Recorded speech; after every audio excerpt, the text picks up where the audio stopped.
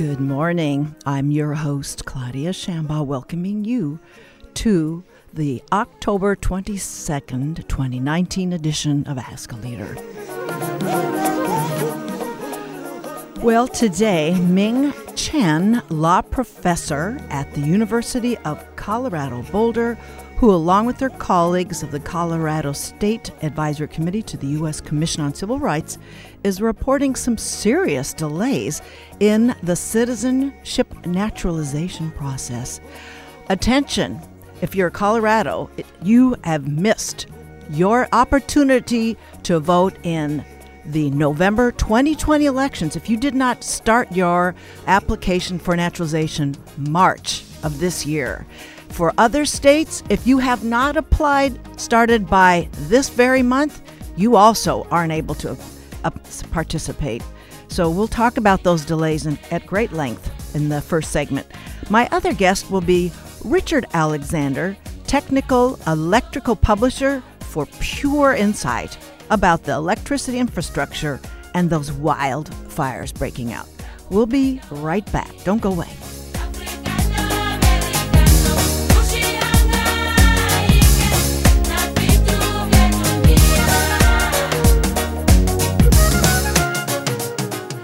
Welcome back to the show, taking up our heady questions about what is happening to that citizenship queue forming the country round is my guest, Ming Chen. Everyone pull out the N400 form and follow along. Ming Chen is a professor at the University of Colorado in Boulder, where she's the faculty director of the Immigration and Citizenship Law program and holds a joint appointment in political science and ethnic studies. Ming Chen brings an interdisciplinary perspective to the study of immigration, civil rights, and the administrative state.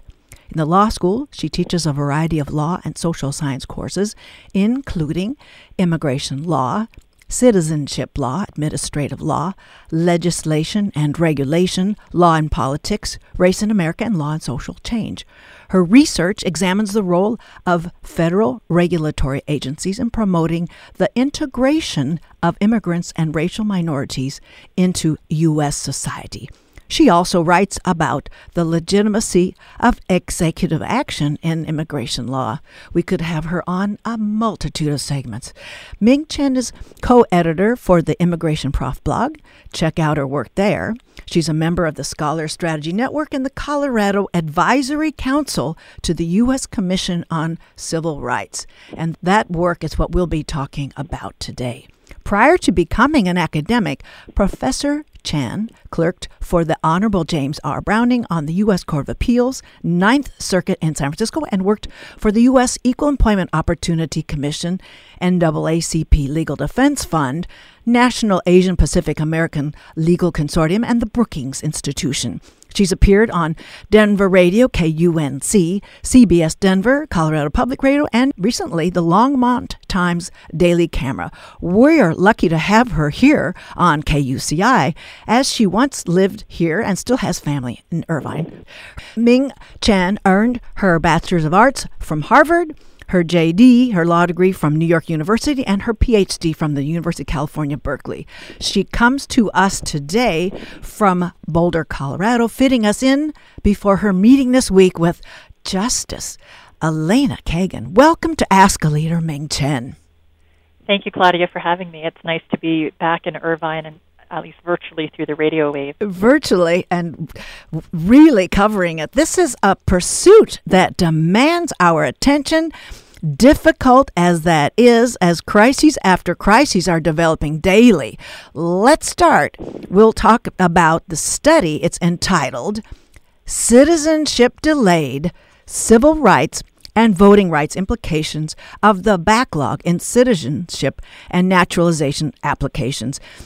So, Ming, could you tell us how it was launched, at whose direction that started in February of this year? Who contributed, and including along with the dissenting reviews at the close of the report? So all of the sort of the initiators and all of the parties that were a part of this whole report.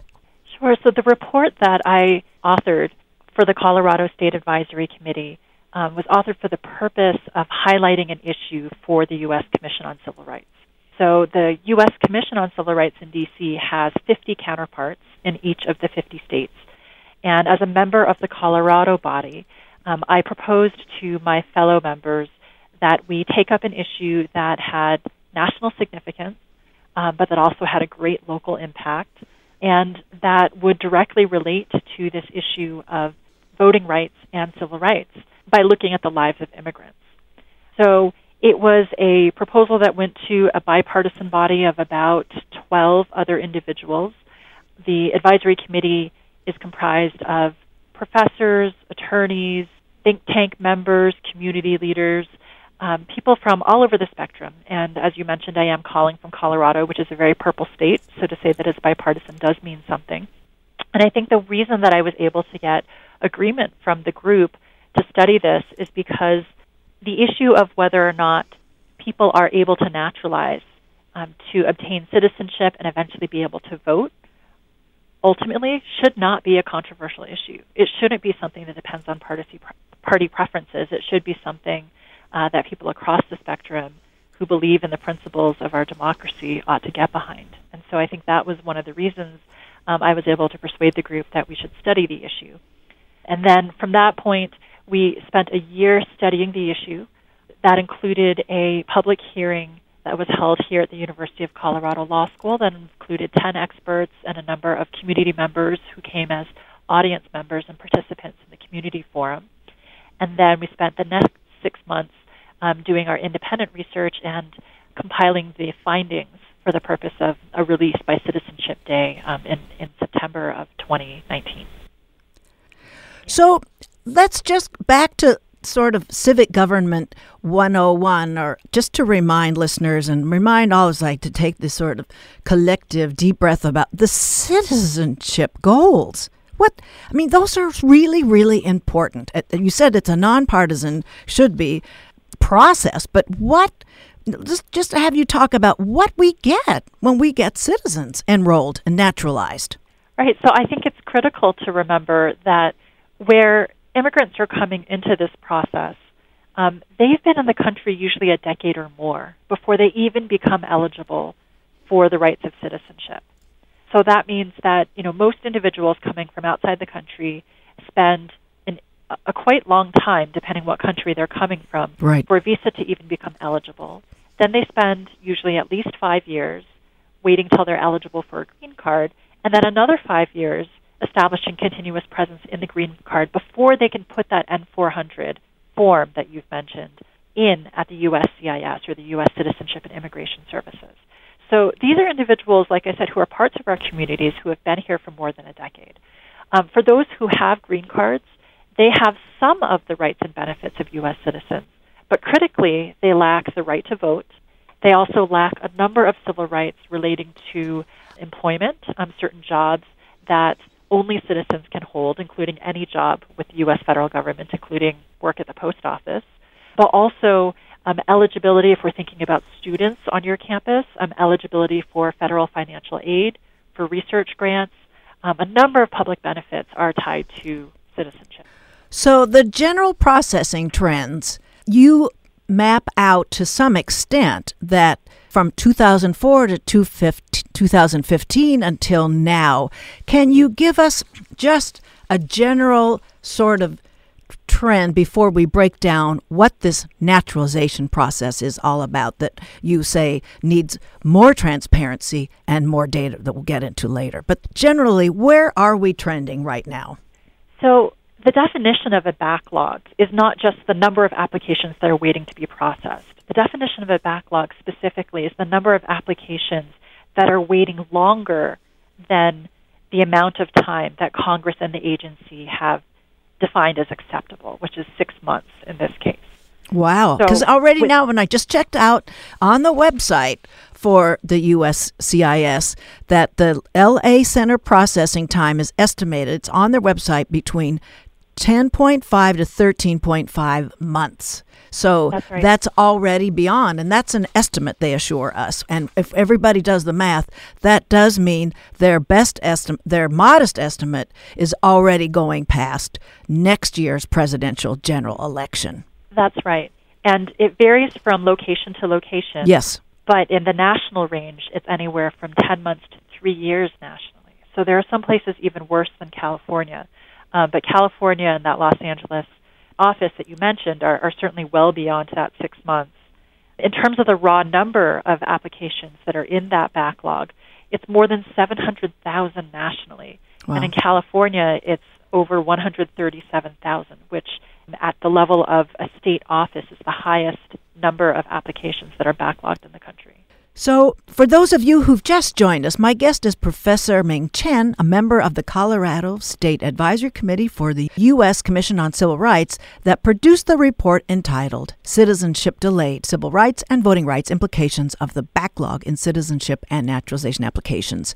So, let's talk then about the naturalization process. It begins, does it not, with completing. It's a very lengthy form, the N-400. And I was just asking someone I knew about a half an hour ago prior to recording, and she doesn't remember it being 22 pages back in 2004. So it's become a lengthier and lengthier. So you can talk about from the N-400 to the oath. There are so many steps along the way where barriers aren't coming up, but nobody can really quite see that barrier either coming or know how it's being resolved once the step has been taken post completing the N-400. Can you talk to that? Like, for instance, the requirements of evidence, which is really a burden for applicants. Sure. So the process that you're describing, and I think the key word is barriers, because what we've seen over the last several years is an intensification in the hoops that somebody has to jump through, beginning with when they file that N-400. As you mentioned, the form itself is now over 20 pages long, and so it does require a lot of information, detailed information about, for example, dates of travel. Every trip that you've taken outside the country for at least the last 5 years, the length of each of those trips, the departure date, and the return date. Exactly, and that for 5 years, I challenge my privileged, naturally born compatriots here to recall, to be able to document and it has to be exactly when you left and exactly returned into the country. And it can, for certain travel patterns, can be a very cumbersome record to keep together, and it has to match what the feds have on their records. Right. And that latter point, these are, to be clear, these are requirements that are set by statute, and the requirements themselves have not changed that much. But what has changed is the rigor, how scrupulous the USCIS is in processing these applications. So that in the past, if, for example, you got one of those travel dates off by a week, or if you said that you went to Mexico for 10 days and it was 12, that might be the kind of thing that you would be given an opportunity to correct. But one of the things that has changed is that even the smallest errors can lead to significant delay or even denial of an application. And part of the reason is that there is internal policy guidance changes that say that the USCIS will no longer defer to the decisions that were made at an earlier stage, such as when you got a green card. Oh, no, that's very key. That's a very key thing, because some things were what the naturalization applicant assumed were resolved, and you're here to say it is the green card issuance process is now being second-guessed at some instances. That's right. So there are community advocates who refer to this now as a double screening process, because for the general applicant, not even someone who is flagged as a security risk, they're essentially being screened at every stage. They're being screened for their first visa, they're being screened for their green card, and now they're being screened again when they're at the stage of naturalization. For military non-citizens, they're being screened for entry into the military as well as being screened again for naturalization. So on the one hand, it's perhaps not surprising that it takes longer to process these applications. But on the other hand, it does mean that potentially there are more tripwires because every time a decision is made, it goes over the ground that had previously been settled, and it introduces the possibility of even the most minor technical inconsistencies. There's something else I want to introduce, though. Yes. You seem to pick up on the significance right away of not deferring to prior judgments. Another change that has people feeling potentially more uncertain about putting their applications in is that the USCIS is now routinely issuing not only requests for more evidence, but also what's called an NTA, notices to appear in immigration court, if they detect what they believe to be an inconsistency. So what that means is that USCIS, again, instead of going back to the applicant and giving them an opportunity to cure any possible problems or confusions, they are instead initiating an enforcement process, even though traditionally they have been the ones who are primarily in charge of adjudicating and approving benefits. So, and the applicant may not know that we'll call it a case being built up against them, that they don't know yet that there will be a notice to appear coming. There's that concern that the resources necessary to process this notice may be a considerable expense, and then how much time afterward. I mean, there's so much uncertainty, there's so much expense. It's a huge burden for a household to deal with. Maybe there's several of them that are getting a process, which is the case oftentimes I've noticed in Orange County. Yeah, I think there are definitely costs, and the report talks most concretely about the costs in terms of time, energy, money, because an N-400 is not typically designed to require an attorney's help. It's the kind of thing that an immigrant could possibly fill out on their own, or possibly with the assistance of volunteers. I know that you've mentioned that you've helped out at some of these citizenship workshops, and I have, and I take my students to do that on a monthly basis. None of that requires attorney assistance, but with the stakes being as high as they are, increasingly you're seeing people feel like they have to hire an attorney before they feel safe submitting their application. So there are time, money, and effort costs, but I also want to highlight that there are costs in terms of the uncertainty and the worry that people feel, because similar to other areas of immigration law, such as the Dreamers with the Deferred Action for Childhood Arrivals program, when people put an application in for an immigration benefit, they are turning a lot of highly sensitive information about themselves over to the U.S. government. And again, in most cases, these applicants are green card holders who have nothing to worry about.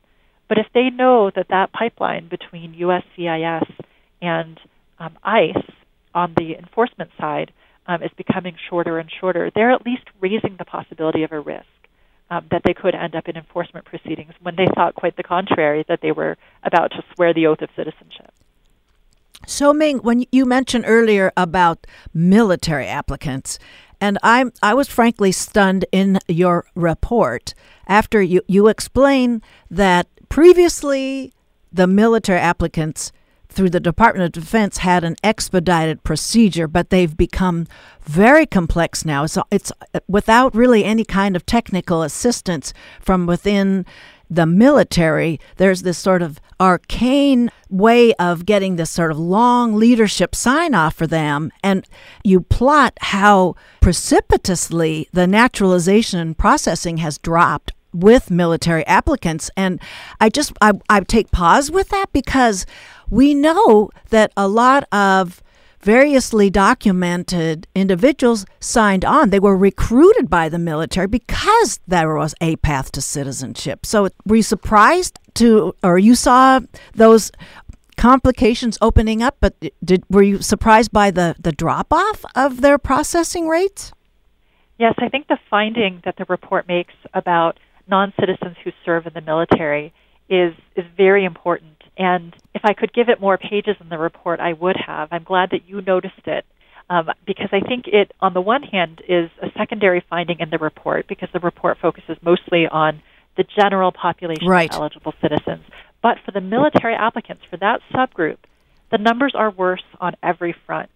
That the sheer length of wait time is now worse than it is for civilians, despite the clear intention of Congress to make the process for military applicants faster than for civilians. In addition to the wait being longer, the denial rates are actually higher now. So in the general population, the denial rate tends to be around 10%, which is to say about 90% of applications do go through. Okay. There hasn't been a change, even though those applications have needed to wait longer for the general population. But for the military applications, there actually has been a change, and more of those applications are being denied. And then the third facet of that darkening portrait for the military non-citizens is the one that you mentioned, that more of the military applicants are not even filing. And I think that is probably a combination of hoops being so high that they simply can't clear them, and people feeling generally discouraged about the process. Another feature now moving to the general public, the pool of applicants, is that the federal government has changed the nomenclature from customer to applicant. Talk about what consequences that label has in the, we'll call it the experience. It sounds like a private sector framing, but what happens when we move from a customer to an applicant label? Yeah, so let me give you just a little bit of history in terms of the significance of those language choices. Shortly after 9/11, the Department of Homeland Security was created to replace what had previously been the INS, right, the Immigration and Naturalization Service. And one of the key features of that change was to separate the process of serving immigration benefits into the USCIS and to keep apart from that the enforcement functions that might lead someone to deportation proceedings, and those are housed in ICE. And so it was quite intentional in the design of things that the USCIS be focused on serving its customers and to be seeing their purpose as a service-oriented one. Despite that being the history and the purpose of creating the USCIS, what we have seen, and this began under Francis Cisna, who was previously worked in the Obama administration but became the head of the USCIS under President Trump. It was under him that there was a literal rewriting of the USCIS mission statement on the website. And in fact, if you are able to use one of those time turners, there's a piece of technology that can let you see on a website the language that used to be there before the text was updated. You can see the change in that language. You can also, of course, go to a library and look at the older version of the USCIS mission statement and policy guidance and what they have now. But some people might say that changing from this idea of being a customer to simply being an applicant in the process is semantics. But I do think it's pretty rich in symbolism, because what it does is that it changes the emphasis of the agency. The agency is saying that it sees as its primary audience not the immigrants, but the American people. And in particular, what it has done is to shift the balance from serving immigrants to worrying more about whether or not costs are coming to the American public. So while we consider some of the organizational aspects since 2017, the beginning of the year, the competition, I always have to think of like there's a finite amount of resources available to the Department of Homeland Security that administers this overall. So the example in the report cites that, and I'm quoting the report, programs that divert resources from benefit adjudications to fraud detection should be carefully studied with results made publicly available, end of quote. So what do you bring to that? Sure. So one common response to the finding that there is a backlog in the government is that is not news, right? That it is not news to say that the government is under-resourced and that an agency is not fully delivering on its mission. But I think that it's really important to recognize that while that might be a common story for many agencies, that's not what's going on with DHS, and that's not what's going on with USCIS. It's true that USCIS, the agency within the Department of Homeland Security that handles these naturalization applications, is smaller than ICE or Customs and Border Patrol. But at the same time, the amount of money given to USCIS and to the department as a whole has actually gone up under the Trump administration. Yes. Okay. And so what that says to me is that it makes it even more surprising that there would be a backlog, because the agency actually has more resources to expend. And so what the report is pointing out in the line that you cited is that that money is going somewhere else. That money is not necessarily being used primarily to process visa benefits to move people along to naturalization, at least some of that money is being used for things like the fraud detection service. And in Colorado, I know that there's been increased hiring specifically for the fraud unit within USCIS. So they had 12 new hires last year, and I believe 8 of them were in the fraud detection unit of the USCIS, as opposed to going to the front lines of processing these applications. Now, USCIS, who participated in the public hearing and described those numbers to us, would defend that move as saying that properly adjudicating an application requires looking to see if there is fraud or if there's anything else that makes the person ineligible for naturalization. And that is a fair point. Adjudication doesn't always mean a green light, although I did say that in 90% of cases the applications do go through. But I think what is even more troubling is that there are other operations that we're hearing about in the newspaper, that we heard about in the hearing from immigration attorneys, such as the Denaturalization Task Force. And the question is, who's paying for that? A lot of people don't realize that the USCIS funding doesn't primarily come from congressional appropriations. That's to say, it's not the usual budget process. 95% of the funding for that agency comes from the application fees. The fees. It's fee-based. So if people are paying for their application to be filed, and that money is being diverted to fraud detection, denaturalization, and other national security operations, I think that potentially raises concerns about whether that money is being misused. So I guess I could backstep a little bit that when we're talking about the barriers and we're talking about the fees that are paying for this processing that are getting diverted to other parts of the Department of Homeland Security. So in the processing are the fee waivers and language exceptions, and there is a part of the trip up in the processing that can be, again, a discouraging factor in there. So it's only going one way in those complications. Well, so upon what does the report base the claim that the backlog does not have an impact on local or national elections? I was a little puzzled by that because I'm looking at tight margins in 2016 and maybe a few around in last year's 2018 general election. How do you know that that doesn't have an impact? Well, I think it would be a little bit of an overstatement to say it doesn't have an impact at all. I think it's important for me to underscore that in the report, what the U.S. Commission of Civil Rights is most concerned about is voting rights and civil rights of individuals. And so certainly it's having an impact on individual rights to vote, right? And voting is an individual right, whether or not it flips an election. So I think that's first really important to establish. Well, and one other thing too, Ming, is, and it's sort of, there's this culture you create by your beginning to vote. You become a habitual voter once you start voting. You could.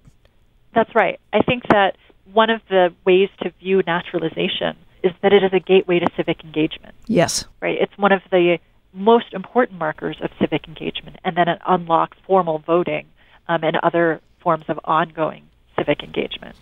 So I think it's first important to recognize that even if election outcomes don't change, at an individual level, it is highly consequential if somebody is not able to gain the right to citizenship and therefore the right to vote. But at the aggregate level, when you talk about flipping the election results, the report is citing studies by Robert Pruse, who's a political scientist here at Metro State in Denver, Colorado. So within the state of Colorado, he's run models to show, given the likelihood that a newly naturalized citizen will vote, tends to be lower than the voting rate in the general population, which you know is only about 50%. But given that that rate tends to be even lower for newly naturalized citizens, and then given specific demographic attributes and partisan attributes that make up the state of Colorado, he finds that at that level, he doesn't see that election outcomes in 2016 would have changed. That's a statistical result that he's finding. I haven't run a counter study myself, but I would say that I'd be very curious to know in places like Orange County, California, if you might find a different result in running a similar model, because Orange County is the kind of place that has a lot of immigrants, many of whom may be eligible to naturalize, a highly mobilized community where you might have better than the usual trend for newly naturalized voters, and of course the propensity to actually flip outcomes, right? I mean, as I understand it, following the news from my hometown, Yes. One of the big stories of the last election was that Orange County went blue. And I'll say that when I lived in Irvine in the 1990s, Orange County was not considered a contestable district. So the fact that you can have in some places a significant enough demographic change that it can actually change outcomes suggests to me that there might be the aggregate level impact as well. But I don't want to lose in there, again, that even without that the individual right matters. And that's something that, I know exactly people right here locally, and then it gives us a chance to acknowledge the great work that USC's Manuel Pastor, professor of American Studies and Ethnicity, in his Rock the Vote project. And he breaks down using his public use microdata area stats, and we can wave the cursor over sections of cities there. I guess the public use microdata areas are something, they're not quite a census tract. They're larger than that. They're be somewhere between the census tract and the congressional district size, and it breaks down the ethnicities and voting trends and percentages and all over of the naturalization rates in municipalities. So we would be able to get an idea about how much it's changed. And Orange County is getting more engaged. So those margins of the newly naturalized citizens could be a really interesting dynamic, to be a greater force to be reckoned with in our electoral process, for sure. Right. So the remedies, we've been circling around them, but let's say, I don't know, you're dealing with, you have to acknowledge the constraints and the budget. So I can't ask you the way I'd like to ask like nonprofits. Like, you had all the money you wanted, what would you do next? We can't think like that with the federal agency. So what remedies do we have? I mean, maybe it's in terms of the really very strategic advocacy, but individuals who are in the process of naturalizing, we talked about them being caught in the backlog. What kinds of legal recourse? What kinds of administrative transparency? What kind? You mentioned the mandamus or the ombuds actions. What do you think is the best bet here to improve this naturalization process and the backlog it has now? Well, I think there are both political avenues and legal avenues that are available. I mean, just to cover one that you mentioned specifically, the writ of mandamus, there is a provision in the same statute that describes how this naturalization process is supposed to work, that explains that an individual whose application is backlogged, which again by statutory definition means that it's been more than the 6 months that Congress deems reasonable for processing this application, that individual can file for federal jurisdiction and then a writ of mandamus to compel the agency to make a decision on its application. That's not the same as appealing, right? This is no. the application along to be able to get to an outcome. And in talking with the immigration attorneys at the hearing, and also in my own experiences working with some of these immigration attorneys, that avenue can actually be quite effective. The problem is that most people don't file for a writ of mandamus because it is expensive to file in federal court. As we mentioned, many people who have N-400s in the hopper don't have attorneys in the first place, and that's something, the writ of mandamus is not something that they can It requires an attorney. Right. It requires an attorney. It requires all the federal filing fees. How much could it cost much higher to open up one? It would depend on the attorney's filing fees, the attorney's hourly rate, as well as the court's finding fees. Okay. But I would just say that most people don't even think to do it, even though it could be quite effective. What that leaves us with instead is the political avenues, and I think those are the kinds of avenues that require this kind of public attention, people understanding, people in particular, people who can vote, understanding the significance of this issue in calling city officials, mayors, state officials, and then certainly representatives in Congress to alert them to the importance of this problem.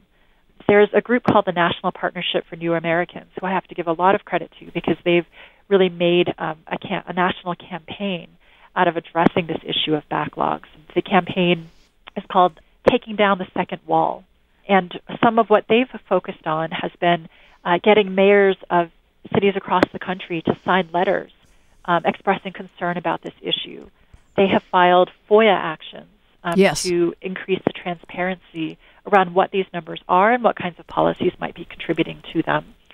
And that litigation has been essentially stonewalled. I was on a conference call in my personal capacity with MPNA just a week ago, and they mentioned that the FOIA litigation had reached the stage where the government was hoping to withhold information that was being requested until after the 2020 election. Wow. And so the judge decided that that was improper and that, in fact, they would need to start producing information in batches beginning November of 2019. So it's kind of a cruel irony that that's another backlog going on. The FOIA backlog. Sure. I mean, trying to draw attention to this issue is not easy, and so I commend you for making this the subject of a program. A backlog could be seen as something that is very technical, and the process of naturalization could be very opaque. But I think what matters is to understand the stakes that are in place, which is to say that this is holding back eligible voters, eligible citizens and eligible voters, from doing what you would think that everyone would want to have happen, which is for them to become more civically engaged, to renew democracy.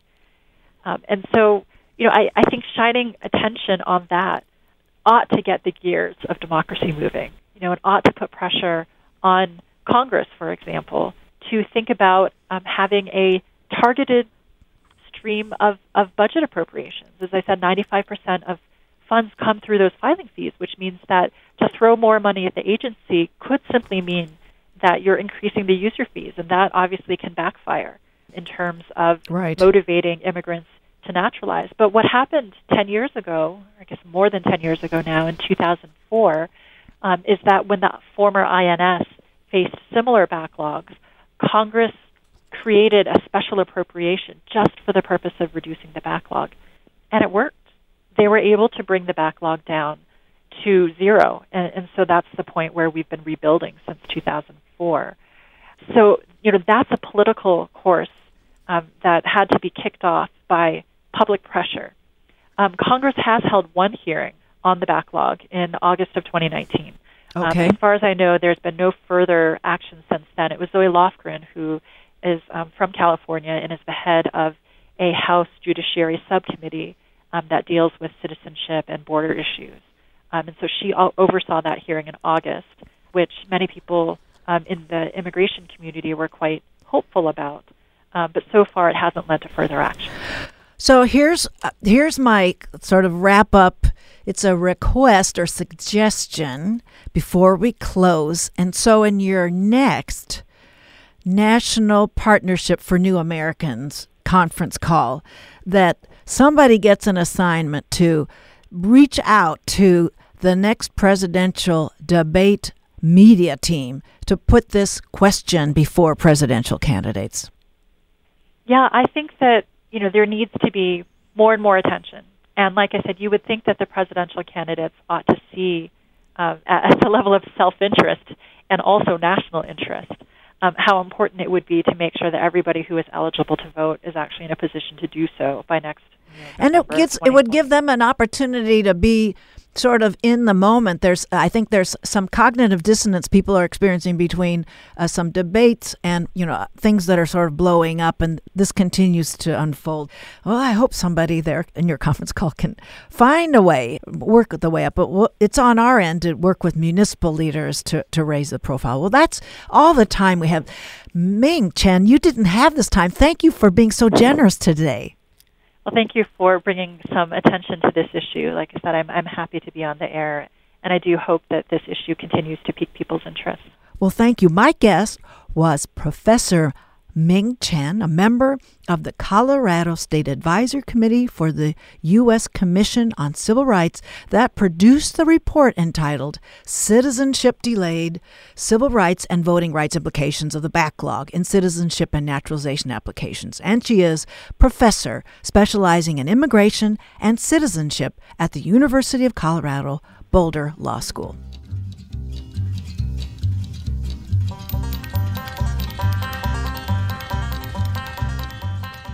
Ming Chen has a book forthcoming with Stanford Press called Pursuing Citizenship in the Enforcement Era. It should be out on May 2020. She's planning to be at the UCI Law School, possibly next March, to talk about her book. We'll return after a short station break with Richard Alexander for some inside scoop on that electronic infrastructure that could be delivering better to our Northern California and, let's face it, all of California folks. Be right back. J'étais tranquille, j'étais peinard, accoudé au comptoir, le type est entré dans le bar, a commandé un café noir, puis il m'a tapé sur l'épaule et m'a regardé d'un air drôle. T'as un blouson, mec, ton, il est pas bidon. Welcome back to the show. It's fire season 2019 here in the West, California for sure. Let us take an inventory of our current expectations. Steady flow of electrical current, internet connectivity, including operative websites, and climate change, of course, is on the move steadily, if not unpredictably. My guest to ponder this very setting is electrical systems expert Richard Alexander. Richard was the sole proprietor of Alexander Publications, the premier supplier of technical books, training manuals, and videos for workers at electric utilities, with focus on transmission, distribution, substations, and metering. Everything except generation. Richard founded the Alexander Publications, headquartered in Newport Beach in 1995. He's the author of 20 books, edited many more, and he's actually in the transition of writing some personal nonfiction. Prior to founding his company, Richard was a consultant to electric utilities and others. He completed his Bachelor's of Science degree in Electrical Engineering at Yale and an MBA from Harvard, and he served in the U.S. Navy. He's come to us from Costa Mesa, and he appeared several years ago on my Ask a Voter election show. Welcome back, Richard Alexander, to Ask a Leader. Glad to be here, Claudia. Okay, well, just as the fire season was beginning, and Pacific Gas and Electric sent out the memo that they would be cutting power to their customers around Northern California, what came over your mind as that scenario was beginning to unfold? Well, I think that was sort of the last-ditch stand. It's a question of which is the least awful thing to do. And they were obviously concerned about causing more fires, and they didn't want that to happen, and the only way that they could stop it was to cut the power, which is kind of a ham-handed solution. But I think it's the only option that they could think of at the time. Well, now they're, 4,500 workers out there now trying to get ready, there were 4,500 workers working on last week, and there's an anticipation of 10 years ahead of this. So let's talk about your experience and your what's the culture, what's the sort of mindset of this monopoly utility company, Pacific Gas and Electric. Talk about your history with them and their responsibilities and the status among other providers in your estimation and your experience. Well, yes, they are a monopoly. Actually, all utilities are a monopoly. There's 2,900 of them across the country that each have their own delivery area, which is exclusive to that one utility. And PG&E is a very large one. They're the second largest in the country. Duke is the largest. Close behind it is Southern California Edison and San Diego Gas and Electric. So right in our state, we have three of the top five utilities in terms of area covered and population served. And, with size comes power. Pardon the pun there. So to speak. We'll pardon that one pun. Yeah, it's so dreadful. And all of these California utilities, including PG&E, service areas that are remote, so their wires go through forests and moderately, lightly inhabited areas. And those areas have trees and vegetation that grows, and it's their responsibility to trim it back so that the wires that they deliver power through doesn't touch any of them or doesn't get close to them so that fires start. And there's also the problem of equipment that can catch fire, substations primarily. And their responsibility is to keep vegetation away from those locations so that the fire, if it occurs, is contained within the substation. Also, those transformers leak oil, so they have to have a basin underneath it to catch the oil so it doesn't spill out offside their property. Oh, my gosh. So, Richard, there's the past, and there's the present, and there's the future sorts of contingency planning. It's on PG&E to be on top of that. That's like the terrible punchline about you were supposed to do one thing, it's to maintain the infrastructure. So you talked about it being a ham-handed approach this month, but should PG&E have been doing over these years? Well, there's two problems that PG&E has, actually all utilities. One is vegetation management, and the answer to your question is they just need to religiously trim back trees. Spend the money, and almost no utilities do that themselves. It's typically a contracted out job, and it's done by people who specialize in that work because you need special equipment, you need special training, you need special tools to it. The utilities generally subcontract that out. So they need to find good contractors who do that and pay them to do it. They work on the right-of-way that the utility instructs them to, but the actual work is typically done by contractors. And it's an expense which is postponable because if there's a tree near a wire and the wire doesn't touch it or doesn't get close to it, you've saved the money by not trimming that tree back. But if something bad happens, then something bad happens. So it's a calculation that I think all utilities make, including PG&E, as to what to trim and where are the biggest risks, because they don't want the fires, they don't want the publicity, they don't want the lawsuits. But sometimes they make the wrong calculation. Sometimes they just maybe don't do enough. Right now we're in a situation in the country with climate change that things are getting hotter.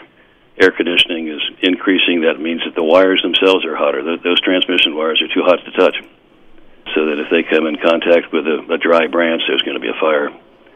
So it's a postponable expenses like a lot of businesses faces, and if you cut it too close, then you're going to have a big problem on your hands. But Richard, they were on notice, though, that there are drought conditions, there's increasingly intensive, expansive fires, wildfires. I mean, they had all this data to be, I don't want to even get to the word proactive, but they could have seen this coming years ago. All I can say is you're right, Claudia. Oh. For those of you that have just joined us, you're listening to Ask a Leader, and my guest is Richard Alexander, electrical engineer and publisher of Technical Manuals. He's back from another trade show just this last week, and it was just making me wonder, when you're talking to linemen that come to your trade show booth and people that you're interacting with over those meetings, does this come up? Do people talk about that? Not much, because first of all, it's a level of management that they're not participating in, and secondly, that most of the utilities linemen don't do this kind of work. They never have that responsibility. Okay. They have, for example, you mentioned the trade show that I was at. There were about 100 linemen who were there from Eversource, which is back in New England. And they were all called back by their utility because of the big cyclone that hit New England. Okay. They were there to compete in an event, which they really wanted to do, but the utility says, "Come on home because we got poles and wires to fix." So they all left. So these weather events happen, and the utilities react best they can, but often they're just outmanned by the events. And speaking of that, right now in California, the need for vegetation management exceeds the amount of manpower that all these contractors together have. So there's work that is known to be done that isn't being done because there's nobody available to do it. They're already busy. Would this be subcontracted to perhaps the kind of different kinds of documented workers that are also not showing up in the ag sector? Is it showing up in this area too? I don't think so. It takes this is not an unskilled job. It's you're working at heights. You're working next to energized lines. You got to really know what you're doing.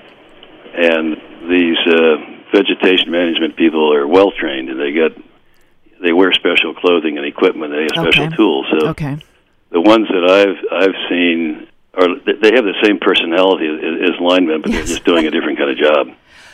Well, this whole interview arrangement came when someone casually asked me about the cost of putting electrical lines underground. Mm-hmm. What kinds of incentives create that upgrade? Well, undergrounding of power lines it's primarily driven by aesthetics. People don't like to see those wires. But if it's underground, a tree can't fall on it, so it's safer. It's safer and it's more immune from an interruption. It's also much more expensive to repair when there is a problem because you got to dig it up. A lot of the undergrounding that's occurring, like in my neighborhood, is done because of aesthetics.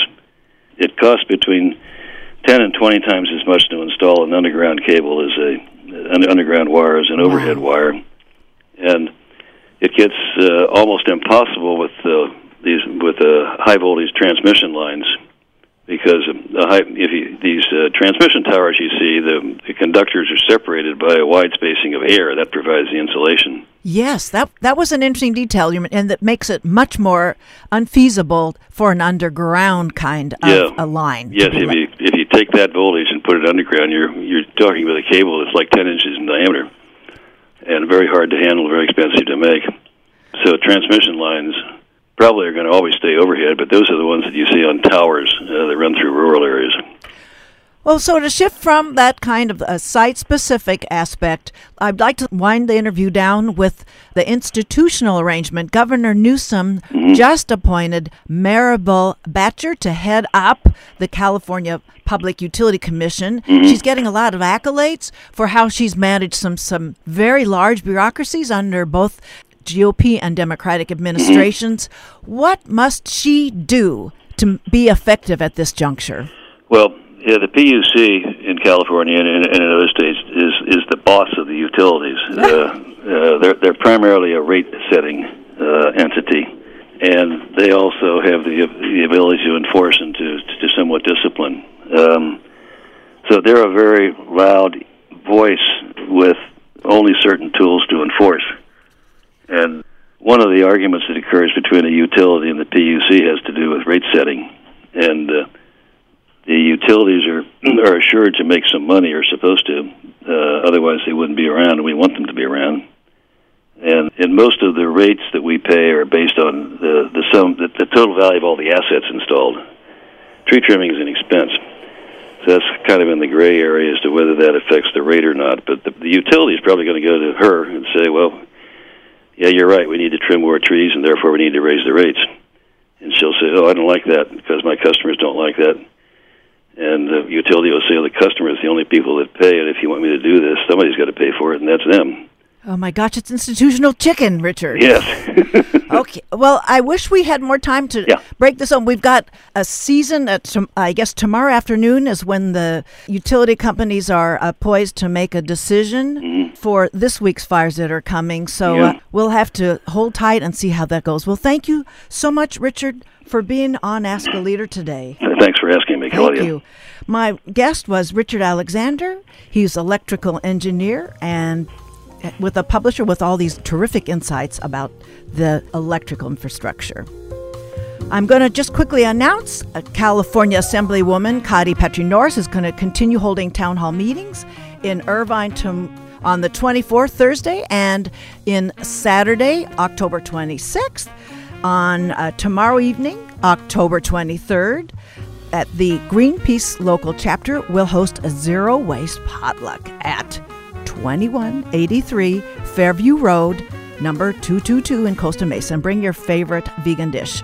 And lastly, the Segerstrom Center for the Arts and the VSA of the Orange County are proud to present the second annual All Ability Celebration, October 26th. That's also Saturday. Performances and information booths of interest to all of us. That's my wrap. Next week, I'll have on Terry Tempest Williams with her exceptional read, Erosion, the Undoing of Things. Talk with you next week. Thank you, everyone, for listening.